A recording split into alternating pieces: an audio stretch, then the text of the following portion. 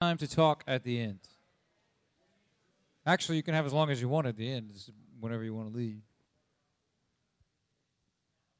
I'm going to pray really quick. So, Father, I pray that you would bless this time. I pray that you bless the children. Lord, I pray as they gather around your word in smaller groups and study this exact same story that we're studying here. Father, I pray that you would speak to them. I pray that you would reveal yourself to them at their young age. Speak the truth of who you are to them, Lord. And I pray that you would meet them as they meet across the hall, and that you would also meet us here with the kinds of things that set our hearts and minds free. In Jesus' name, amen. Well, good morning.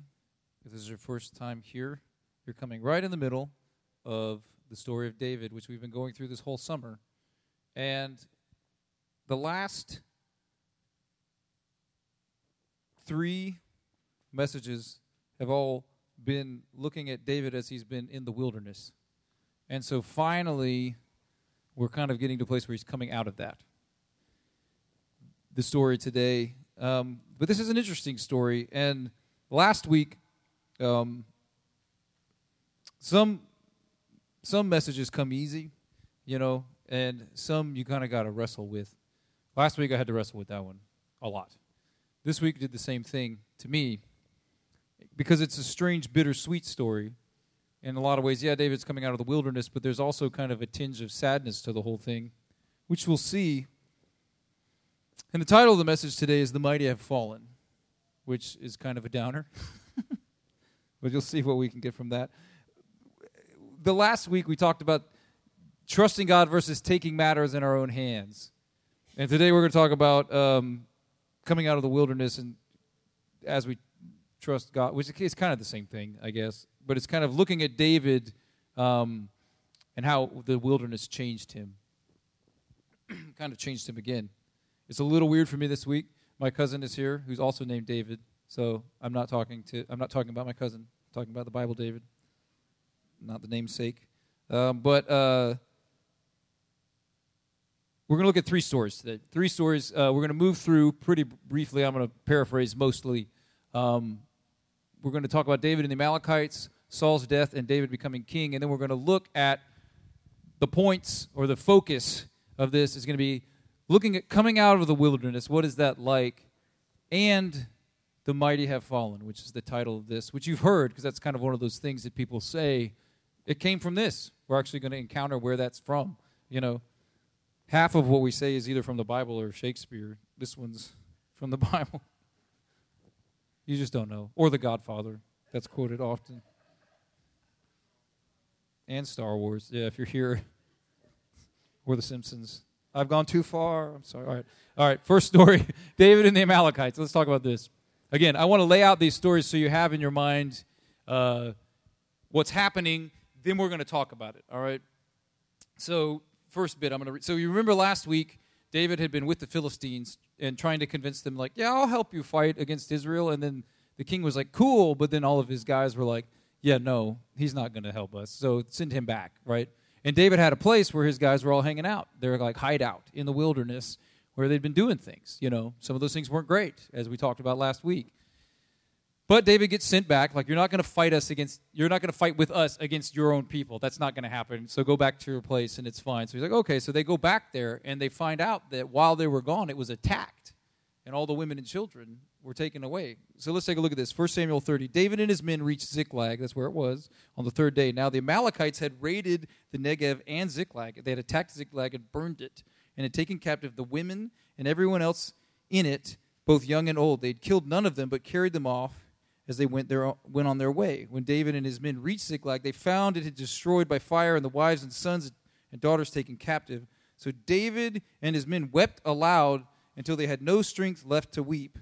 David's 2 wives had been captured, Ahinoam and Jezreel and Abigail. Ahinoam of Jezreel and Abigail, the widow of Nabal of Carmel, which was a story we didn't go into. David was greatly distressed because the men were talking of stoning him. Each one was bitter in spirit because of his sons and daughters.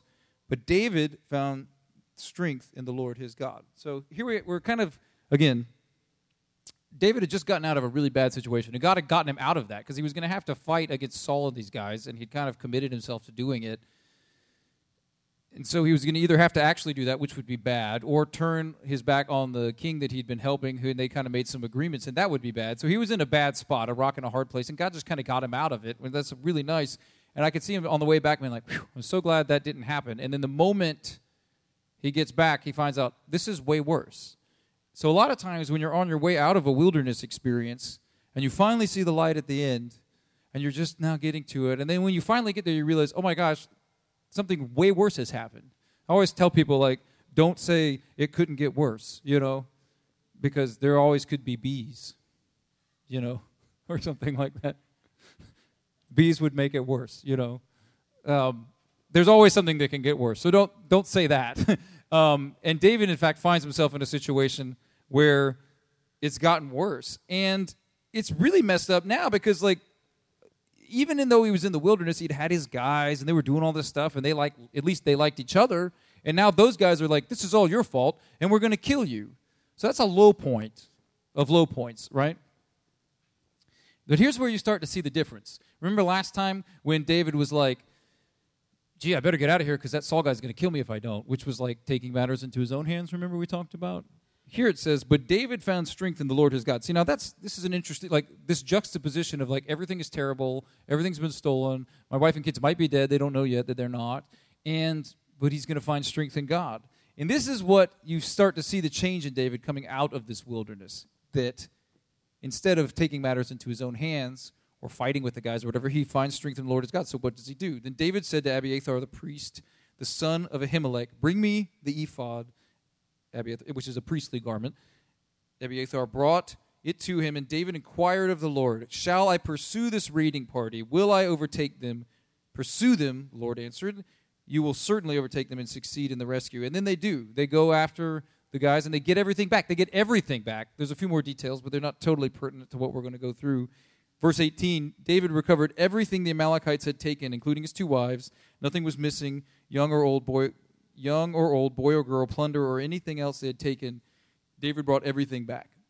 So, slight little side note, I put on one of the kids' sheets that there's often references here of these multiple wives these kings have taken, and you're like, is that cool? Like, was God cool with that? There was actually an instruction in Deuteronomy 17 that said, do not do that.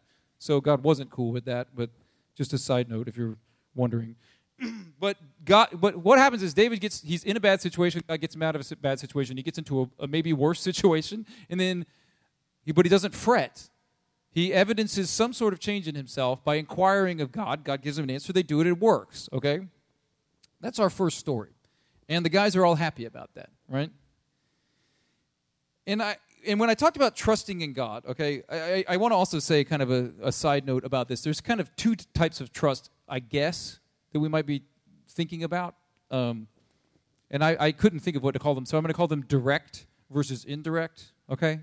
Because you could hear this story, and I'm using it metaphorically or that sort of thing. Like we're kind of I'm using the experience of David as to kind of apply in our own lives, like what can we see from that, right? Using the story this way. So you might have thought, as I did, like, well, if God told me, of course you'll overtake these people, I probably would be, like, pretty good with that, right? You know what I mean? Like a direct thing. God's like, you go do this. You're like, okay, I'll go do that. And we have examples of this, like there's at least 10 of them that are in the Bible, like, do not commit murder, So you're like, I wonder if I should murder. The answer is no, but people do murder. You know what I'm saying? And then so that's kind of the direct trust, like trusting God in a direct way, right? And then there's like an indirect way where we probably find ourselves most of the time, where God says, like, see these flowers in the fields, and see these birds. Like none of these things are doing anything to take care of themselves. I'm just taking care of them. If I'm going to take care of them, don't you think I would take care of you also? Yet we spend so much time worrying about God taking care of things, don't we? I would call that more indirect because it's not, he makes a promise, but he kind of says, you're going to have to trust me, okay? And so what I want to help you not do is when you're in a situation that requires this type of indirect trust, and you hear a story about something with direct trust, if these words are even right, I don't know, you can tend to kind of go, well, of course I would trust that. You're not dealing with this. You know what I mean? And what I want to say to you is that's just not true, okay? Because we all experience both often. And something about the times we have had this, build a trust in this area as well, where we maybe don't have all the specifics. Like part of trusting God isn't saying, okay, God, give me the exact list of how you're going to do this thing, and then I will be okay with it. There are times when God says, do exactly this thing, and he wants you to do exactly that thing, like Moses striking the rock for the water, and he's not okay with you going, I'm going to make it up as I go, and then I'm going to do it twice, and God's not okay with that. And you can be like, gosh, why is that such a big deal? Then there's other times when God just says, hey, you know what? This is going to work out. And you go, yeah, but how? And he doesn't have to give you the answer. You see what I'm saying? Again, I just want us to get hung up in that. Because you're going to find yourself mostly living in that second one, that indirect one, where God's like, just trust me. And I want to say that today that we can see that David has found again this trust in God, which he had. When we're looking into this now, the second story, Saul dies. So Saul does end up fighting against the Philistines. I'll just paraphrase this quickly. The fight doesn't go well like God said it wouldn't. And then Saul and his sons are like running away, and then they're injured, and then Saul is going to die, and they've been overtaken. And so Saul says to his armor bearer, draw your sword and run me through, or these uncircumcised fellows will come and run me through and abuse me. So he's like, you need to kill me because I don't want them to get the glory of killing me, right? But his armor bearer was terrified and would not do it. So Saul took his own sword and fell on it. When the armor bearer saw that Saul was dead, he too fell on his sword and died with him. So Saul and his 3 sons and his armor bearer and all his men died together on the same day. So that's bad, When the Israelites along the valley and those across the Jordan saw that the Israelite army had fled and that Saul and his sons had died, they abandoned their towns and fled. And the Philistines came and occupied them. So the Philistines now are like, you remember this? These are the guys David was hanging out with, but these are also the guys that Goliath was with. This is like an enemy. So now they're taking over parts of Israel. And Saul's dead. So now Israel has no king in one sense. We all know that David's anointed king is Israel, but like functionally he's not there yet. But then David hears about Saul's death. So you remember how Saul died? He took his sword and he fell on it, right? That's how Saul dies. Saul kills himself to not be embarrassed by being killed by Philistines, okay? So in 2 Samuel, now we've left the book of 1 Samuel, now in 2 Samuel. After the death of Saul, David returned from striking down the Amalekites and stayed in Ziklag 2 days. So David just gets back from getting all his stuff back. So I was like, hey, a high point again, right? Like everything's good, and we were successful. And God told us how to do it, like we're functioning right again, okay? This is how our lives function the same way, guys. It's not just a clear plot line. These things go up and down. Following God is difficult, like we said last week. They'd been there 2 days. On the third day, a man arrived from Saul's camp with his clothes torn and dust on his head. When he came to David, he fell on the ground to pay him honor. Where have you come from? David asked. He answered, I have escaped from the Israelite camp. And then David's like, uh-oh, what happened? David asked, tell me. The men fled from the battle, he replied. Many of them fell and died, and Saul and his son Jonathan are dead. Then David said to the young man who brought him the report, how do you know that Saul and his son Jonathan are dead? So this is a big piece of information for David to know. We don't know exactly how he feels about it yet. Because, remember, Saul was trying to kill him so many times. But Saul was also kind of like, not his dad, but he was like he came under Saul. He loved Saul. He loved Jonathan a lot, So now he's finding out they're all dead. So David asked him, how do you know this? He says, Amalekite. It's like, sorry, not Amalekite. Sorry, I have the wrong note in here. So the guy claims to have seen Saul injured. Like, I saw him. He was on the battlefield. And then remember that Saul asked his armor bearer to, stab me? This guy's like, yeah, he asked me to do that. And so I did. And here's his crown and armband that I took when he did that so I could bring them to you. So we're cool, right? So a lot of people don't know how to interpret this. Some people think, well, maybe that's what happened. Maybe these are 2 different stories. Maybe they don't go together. I think the most likely thing is that what happened. Saul kills himself. But this guy gets away, and he is trying to say to David, hey, man, I was always with you anyway. We're cool, right? I want to benefit from this situation as much as I can. This is how the world functions, right?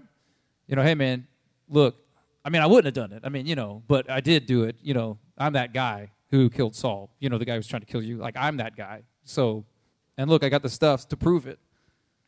And I think he thinks David's going to be like, man, awesome. That's great news. And you brought me great news. And you're the guy, you were involved in the great news. Like, how awesome. Like, let's all talk about how great this guy is. That's what I think the guy's thinking. But then David says this in verse 14, why weren't you afraid to lift your hand to destroy the Lord's anointed? Which he probably didn't even do, right? Then David called one of his men and said, go strike him down. So he struck him down and he died. For David said to him, your blood is on your own head. Your own mouth testified against you when you said, I killed the Lord's anointed. That's some heavy stuff. So the guy's trying to get some sort of benefit from this, and it doesn't work at all. And this reveals something that's changed in David, which we'll get to in a minute. And David even laments Saul's death. And we've been talking, Kevin talked a lot about, and he's referenced a couple other times about the Psalms David's been writing. And if you look at the book of Psalms, a lot of them refer to different times in David's life, like when they're in the wilderness, and then when, some of them in the stronghold and all this kind of stuff. And that's why this language is in there, wilderness language. David spent a lot of time in the wilderness, not just as a shepherd, but even running from Saul, And then this lament actually makes it into 2 Samuel. And you see he writes a poem in a song, I guess, lamenting the fall of Saul and Jonathan. And he says, a gazelle lies on your heights, Israel, how the mighty have fallen. And from the blood of the slain, from the flesh of the mighty, the bow of Jonathan did not turn back. The sword of Saul did not return unsatisfied. Saul and Jonathan, in life they were loved and admired, and in death they were not parted. They were swifter than eagles. They were stronger than lions. Now you might be thinking, wait a minute, wouldn't he be happy about this? Wouldn't he be celebrating? Isn't it about darn time that David's the king and the bad guy's out of the way? But we'll get to that. The third story, David becomes the king, right? So now I'm going to paraphrase for you a very complicated piece of interpersonal, political, shuffling that happens. So Saul's dead. David is alive, but not everybody in Israel knows that, right? So David is immediately declared the king of Judah, where he's at.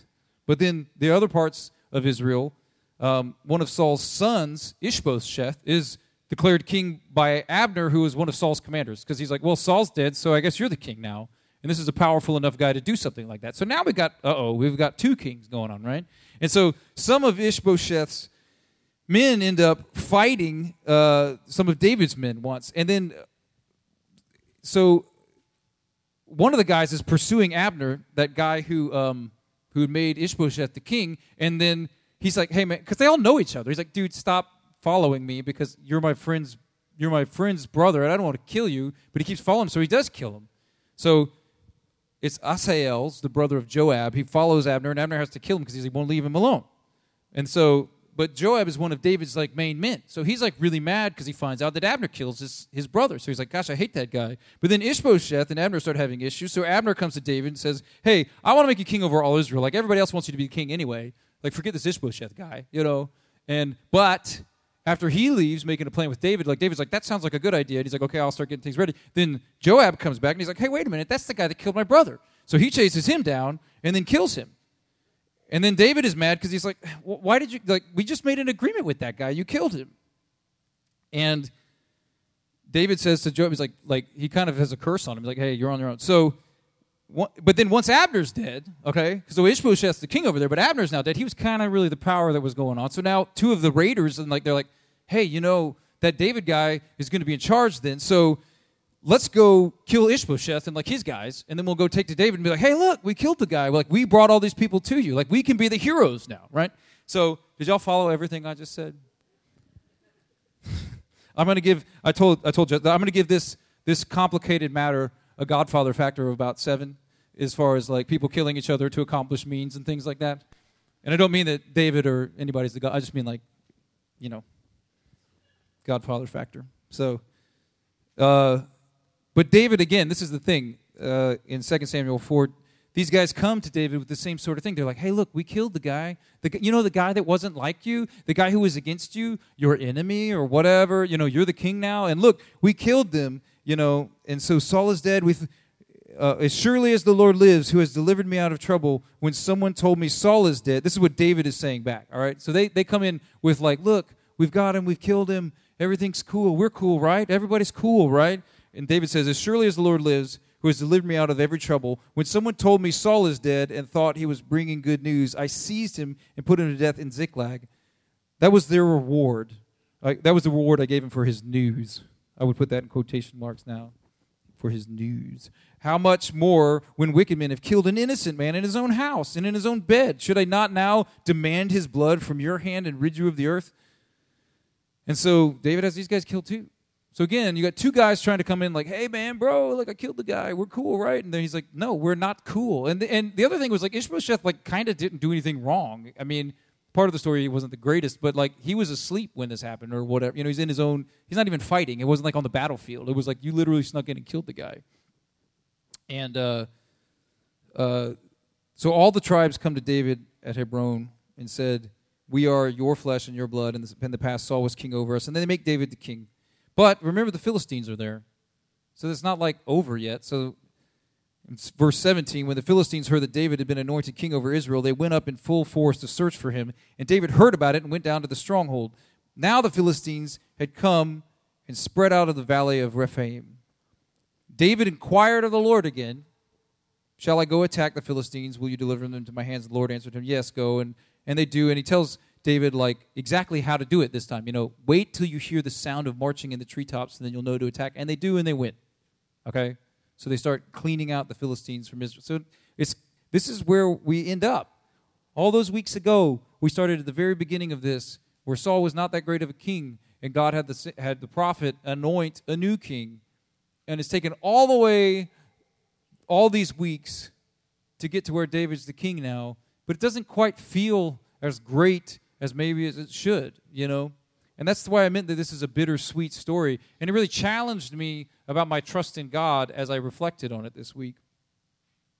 But here are the points I want you to get from this. When we coming out of the wilderness, right?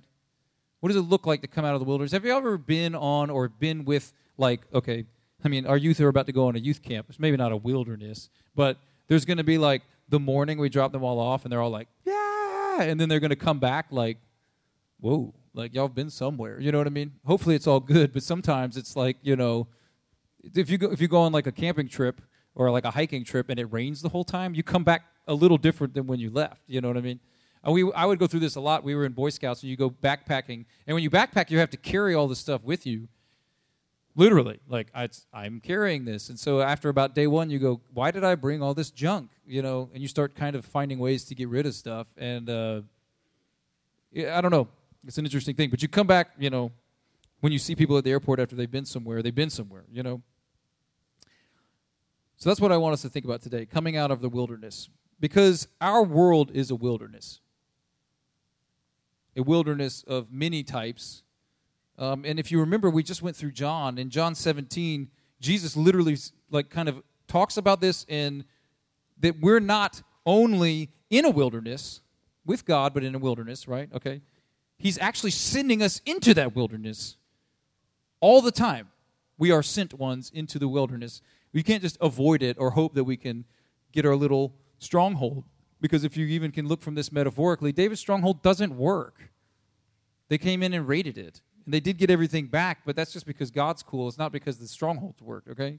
But Jesus in John 17 says this, my prayer is not that you take them out of the world or the wilderness, but that you protect them from the evil one. They are not of the world, even as I am not of it. Sanctify them by the truth. Your word is truth. As you sent me into the world, I have sent them into the world. For them I sanctify myself, that they may be truly sanctified. And we won't get too deep into that because we just went through all that. You know it.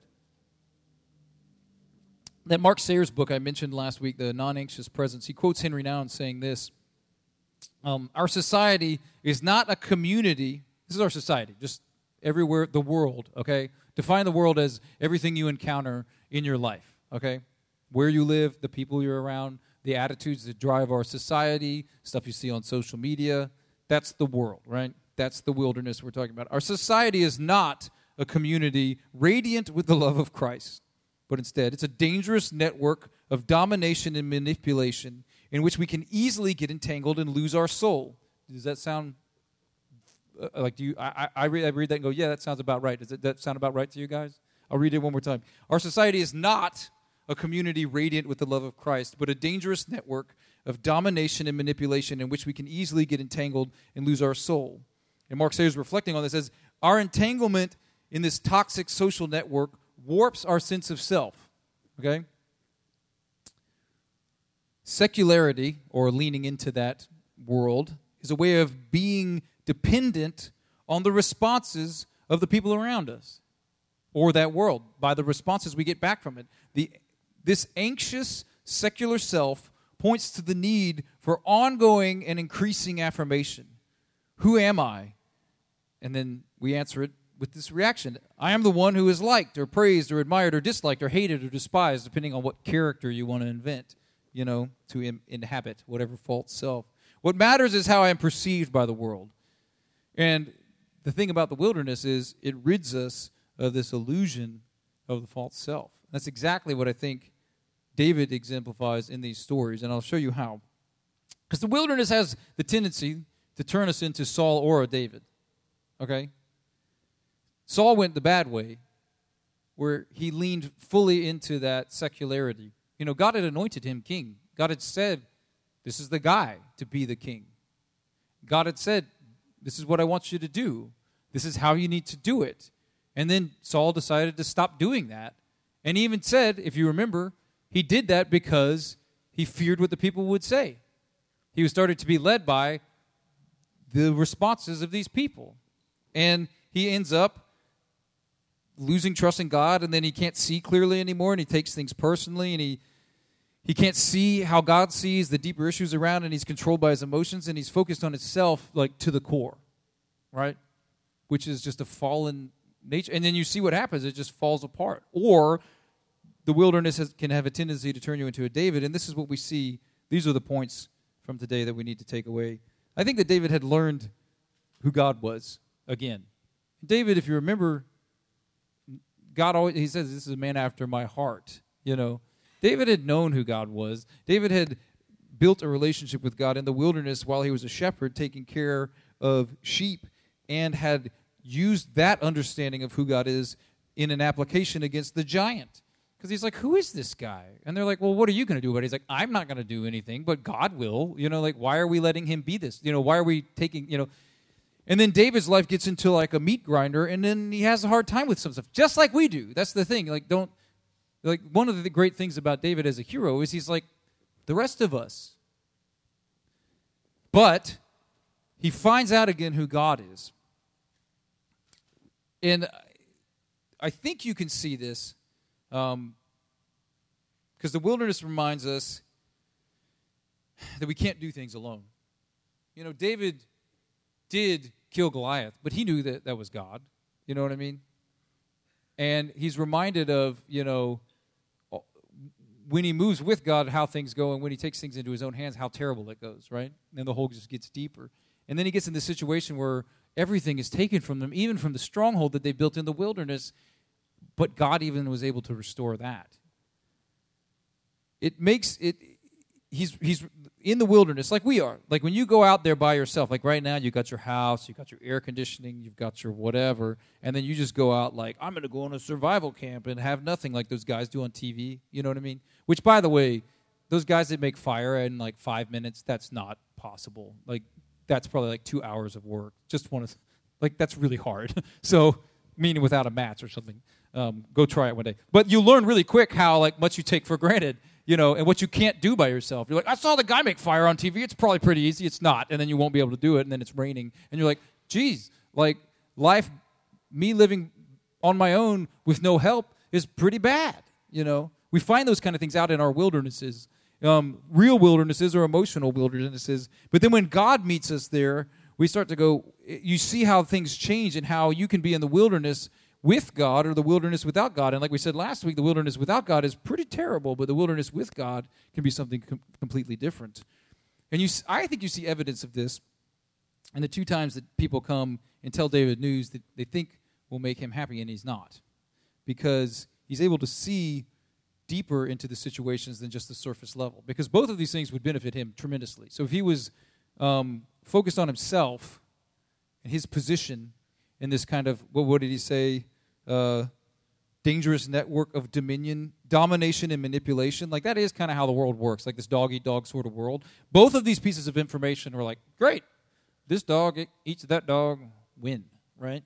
In this kind of zero-sum, I have to rise to the top sort of way. I take over, I win. Both of these would be good news. And people that were living in that way thought it was good news. But David saw the sadness that God experienced from this, I think, in a deeper way. The second thing, David learned who God was. The second thing is David learned who he was, meaning like you can't do this on your own. And I think you see that again in those two times that those people try to impress him, and it doesn't. But also you see him, he's like, you know what? Maybe I should inquire of the Lord. And he does. And I think the deepest thing that David learned from this is, in this moment, in this piece of the story, is that he learned that God is the stronghold. Because he'd built a stronghold in the wilderness, and it didn't work. I mean, it kind of worked. Like all of ours kind of work, Like you can insulate, I can keep people out of the parts of my life that I don't want them to see because it's too painful. And then I can look better than everybody, or whatever, This is what we do. I can look really good to everybody because I don't let you see this part of my life, That'll work for a while till the Amalekites show up and take everything. You know what I mean? Sometimes it shows up because somebody finally sees what's on your computer.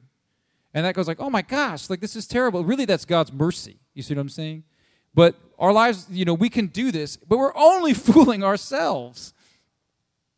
David, I think, realized in that moment, think about it. I haven't done the best job today of getting the emotions right, but he was in a horrible situation of, I've done this to myself, now I got to live this, do I have to fight my own people? These are people I love. And remember, these guys know each other. They're not like, it's some guy, it's like, you saw in that story, it's like, your brother and I are like really cool, I don't want to kill you, please stop, this kind of thing. They know each other.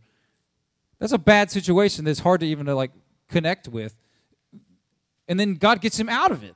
It's like, oh my gosh, I can go back to my place, my hiding place, where I can keep everything under control and nobody, and we've survived. I've gotten through this hard time with this kind of thing. I've gotten through with this. I'll give you everything, God, but don't touch this, because this is the safe place. And then you get there and you realize it's all been destroyed, and they've taken everything. Again, this is mercy, because he realizes, oh gosh, even the strongholds I make don't work. The only stronghold you have is God himself. And that's what Jesus was talking about when he says, I'm sending them into the world, but I'm praying that you keep them from the evil one. He wants the dependence on. And so David relearns who God is. David knows who God is now. David knows who he is and who he can actually be. And he knows that God's the only stronghold. And he's not driven anymore by what everybody thinks. And the guys show up trying to get him on the way that everybody thinks, and it doesn't work anymore. You can see that. You should be really excited about this. And he's like, instead I'm sad because my friends are dead. And you see this, we talked a couple weeks ago about the wilderness that Jesus enters into to bind the strong men. Jesus literally goes in, okay, like David, this is the same story here.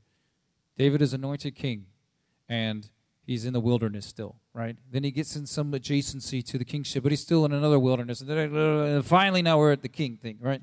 So Jesus gets baptized by John the Baptist. The voice of God says, this is my son in whom I'm well pleased. You're like, wow, that's a great day, right? And then immediately, Jesus is in the wilderness fighting the devil. He's fasting, and the devil comes and tempts him with the same stuff he tempts us with. Like, what if you had all the power, or if you could have food, or, whatever, And Jesus rebukes him each time with Scripture. And it says this at the end. After Jesus wins, he wins. Jesus wins. Jesus doesn't lose, ever, so this shouldn't be a surprise. But he wins against the devil head on. And it says this, Luke 4, verse 13. When the devil had finished all his tempting, he left until an opportune time. Right? Does it sound like that's over? And then if you keep reading, like in my Bible, that's 2 wins in a row. Are we there? Like one, you get baptized, and this is my son in whom I'm well pleased. It's like, wow, that doesn't happen for everybody. Big moment. Then he goes and faces the devil himself and wins. Another big moment. I mean, that was a wilderness. This was a stretch. This was like what we were just talking about the last couple of weeks. This is where you find out who you really are. This is where you find out who God really is. This is where that's happening. And then this is the heading of the next section of, before verse 14 in the Bible I was reading. Jesus rejected at Nazareth. So you would think, like, gosh, man, can I get a break? Jesus goes in a synagogue and he reads from the scroll of Isaiah, "The Spirit of the Lord is on me, because he has anointed me to proclaim good news to the poor. He has sent me to proclaim freedom to the prisoners and recovery of sight to the blind, to set the oppressed free, and to proclaim the year of the Lord's favor." And then he rolled up the scroll and gave it back, and the attendant sat down. The eyes of everyone in the synagogue were fastened on him, and he began saying to them, "Today this scripture is fulfilled in your hearing." And all spoke well of him and were amazed at the gracious words that came from his lips. But then, isn't this Joseph's son? They asked. Like, didn't you, build houses around here? Like, what are you talking about? It starts to creep in. The way people think, right? So Jesus said to them, "Surely you will quote this proverb to me, 'Physician, heal yourself,'" which they do eventually when he's on the cross, "And you will tell me, 'Do here in your hometown what we have heard you do in Capernaum.' And I tell you," he continued, this is interesting, "no prophet is accepted in his hometown. I assure you that there were many widows in Israel in Elijah's time, and when the sky was shut for 3.5 years, and there was a severe famine throughout the land. Yet Elijah was not sent to any of them, but a widow of Zarephath in the region of Sidon, which is kind of outside of Israel. And there were many in Israel with leprosy in the time of Elisha the prophet, yet none of them were cleansed, only Naaman the Syrian." All the people in the synagogue thought that was great, what he said. No, all the people in the synagogue were furious when they heard this, and they got up and drove him out of the town and took him to the brow of the hill on which the town was built in order to throw him off the cliff. So that didn't go so well, right? But he walked right through the crowd and went on his way. So, Kayla, come up. I want to close. I know this is a lot of weird stuff I'm talking about. So hopefully this is where it'll all start to make sense. Coming out of the wilderness. Wildernesses are necessary. Wildernesses are unavoidable. Wildernesses are just a part of our life. Wilderness is how you could describe all of our interaction with the world around us, and the choice we have is to be with God or without Him.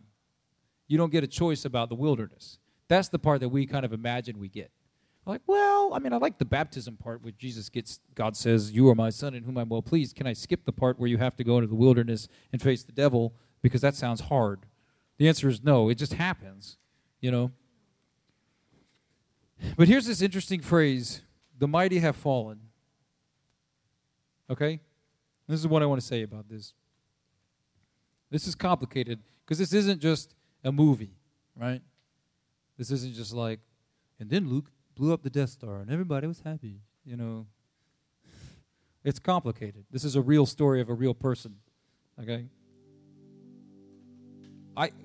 David writes a lament that's so deep to him that they included in this.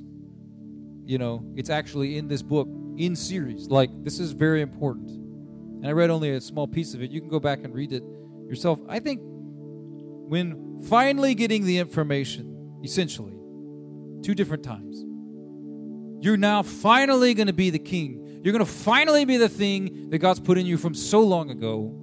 You're finally going to do it. You're finally going to be somebody. You're finally going to be there. You're finally going to get through this whole thing. It's finally going to happen. This is what you've been waiting on. This is what you've been praying for. This is what you've known God has made you to do. You're finally going to get to do it. He says this, "The mighty have fallen." And I think the first thing he means by that is that his friends have died. Because David was hurt by these people, but he didn't hate them. And I think it probably is a lot like this. You ever been around people who are at a funeral for someone that was in their life? Like, let's just, if you will be around this in your life.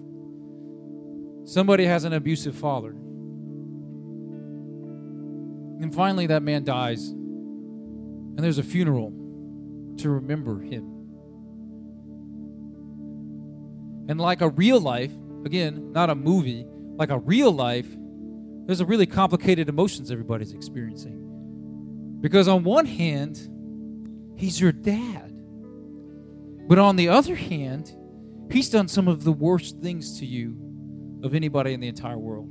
He's hurt you more than anybody that you've ever met. And that's over now. So in one sense, there's a relief. He can't do that anymore. And then on the other hand, but he was my dad. And parts of him I miss. And then there's other parts, like, it didn't have to be this way. You know, this whole thing with Saul didn't have to be this way. Saul's the one who made it that way. It could have been all right. Jonathan and David made plans of how this is going to work. Even after Saul was rejected and David was going to be the next king, Jonathan was like, I'm actually cool with this. We could do this together. You be the king and I'll be right there with you. Now Jonathan's dead, again, because it's kind of Saul's fault. So even when David had seen how it was going to be, me and Jonathan are going to take over from Saul and we're going to do things, you know. That's not going to happen now. It's different. It didn't have to be this way. And there's something about the way God creates things and intends things and wants things to be, and how we get involved. And through God's amazing indwelling of the Spirit, miracles happen. Even like David fights Goliath and wins. But then also, we monkey things up a bit, you know, and it's like there's a loss when we don't follow him that leaves a mark. And it's not that God can't restore things. He does, and he will. But there's a deeper feeling there. And I think David's connecting with the heart of God here, that in spite of finding out in this moment, which is complicated, I told you this was a wrestle for me, you're finally being everything you've been looking for. It's all finally working. He's sad. So the first thing I think is that he's sad that his friends have died. And the second thing, I think he starts to maybe broaden a little bit. The mighty have fallen. Who? The mighty ones? You mean like the Sauls who try to stop? Wait, what can stand against the word of the Lord? Nothing. But a lot of people sure do think they can. Saul in this story does think he can several times. Like a bunch of times. He tries to kill David. And he's like, I promise I won't do that. I know you're right. And he probably tries to kill him again. And one of the times he actually tries to kill him or chase after him, he gets caught up in the Spirit, if you remember, and he's even prophesying. Like, that would wake me up a little. Like, when I try to do something against this guy, I end up prophesying over him because I'm forced to by the Spirit of God against my will, maybe. That's a little weird to our hearing, you know? But there's a lot of mighty people in the world, mighty on the world's terms. Remember in that dog-eat-dog sort of world? People that have power, influential people. We call people influencers now, which I don't really care for or get much, but you know, there's lots of influencers that think they can influence God or influence against him. You know, if I think this, it's the way it is. I have power, political power, financial power, you know, entertainment power. You just like me and you'll do what I say. You know, this is how the world runs. And people think I could stop what God's doing. The kingdom of God. I could stop that. It's make-believe anyway.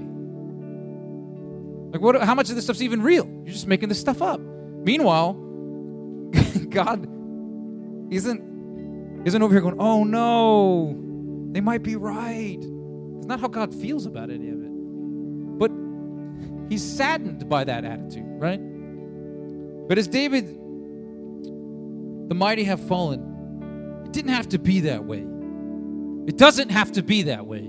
And then these people are standing up. The mighty people think they can stop the move of God. They've fallen. That's the second way. And then the third way, which really starts to get personal. I think that David could also mean how the mighty have fallen. That false self I had, the one that I made of myself, the one I thought I was, the one I thought when I had to take matters into my own hands, that false self is gone. And God's the only one who can take that one away. Because the wilderness is where our false self dies. Either we die or our false self dies. In the wilderness, we're isolated from others, but we're not isolated from God. And in the wilderness, we find out who we really are, and we find out who God really is. And in the wilderness, we learn what it means to really depend on God, so that the next time we encounter the wilderness, even the valley of the shadow of death, we can encounter it with God, like the psalm says. Even though I walk through the valley of the shadow of death, it doesn't go, maybe if I stray near it sometimes. The wilderness is where Moses met God on the flaming bush. The wilderness is where Israel had to depend on God for 40 years to enter the promised land. It's where David learned all of this that he's learned. Multiple wildernesses, guys. Multiple, not just one, multiple. The world is a wilderness. The wilderness is where Hosea says Israel will fall back in love with God. That's where he's going to woo her. That's what he does to us too. There's times where like, all of this stronghold I've made, this false self I made, all of it gets to be too much, and it has to crash down so that in the wilderness you finally remember, oh yeah, that's the God I love, and he loves me. You see, because we know ultimately this is a prophetic word over you, it's a prophetic word over me, it's a prophetic word over anyone who's following the Lord. In Song of Solomon 8:5, this is the question, who is this coming out of the wilderness, leaning on her beloved? John Thurlow, when he rewrote it in a song, he said, I know the end of the story. I come up from the wilderness, leaning on my beloved. That is the end of the story. You're in the wilderness now. But you can be in the wilderness with God or without God, knowing that the wilderness isn't the end.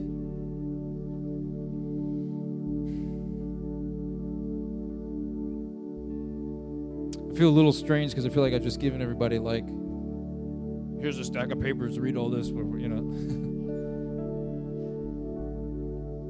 But I hope that, and I pray that, the places in your heart that you retreat in the wilderness, those strongholds that you build, those hiding places, you'll realize, just take my word for it, they're not going to work. Now, we're not going to be the Amalekites that come raid your place. But when God lets that happen, know it's his mercy, because he needs you to know to trust only him, and he's the only stronghold. And then it won't matter anymore what the wilderness is that we have to encounter.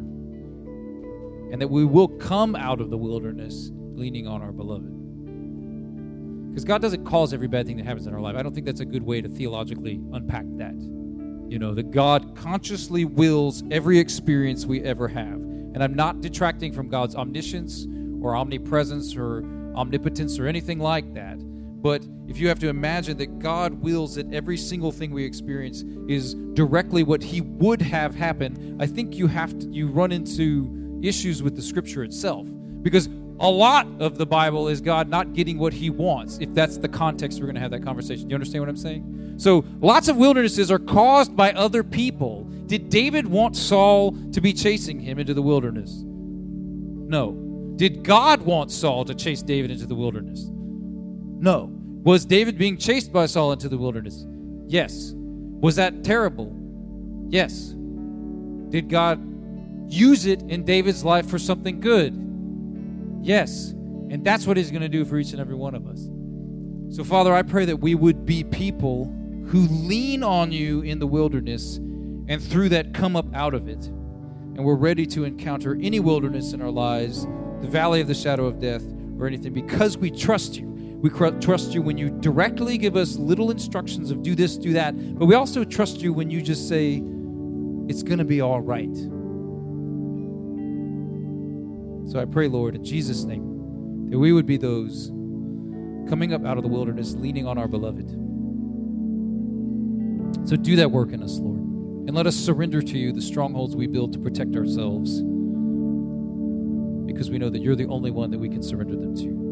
You're the only one trustworthy. In Jesus' name. So while they sing a song, if you want to come up here and pray, we'll pray with you.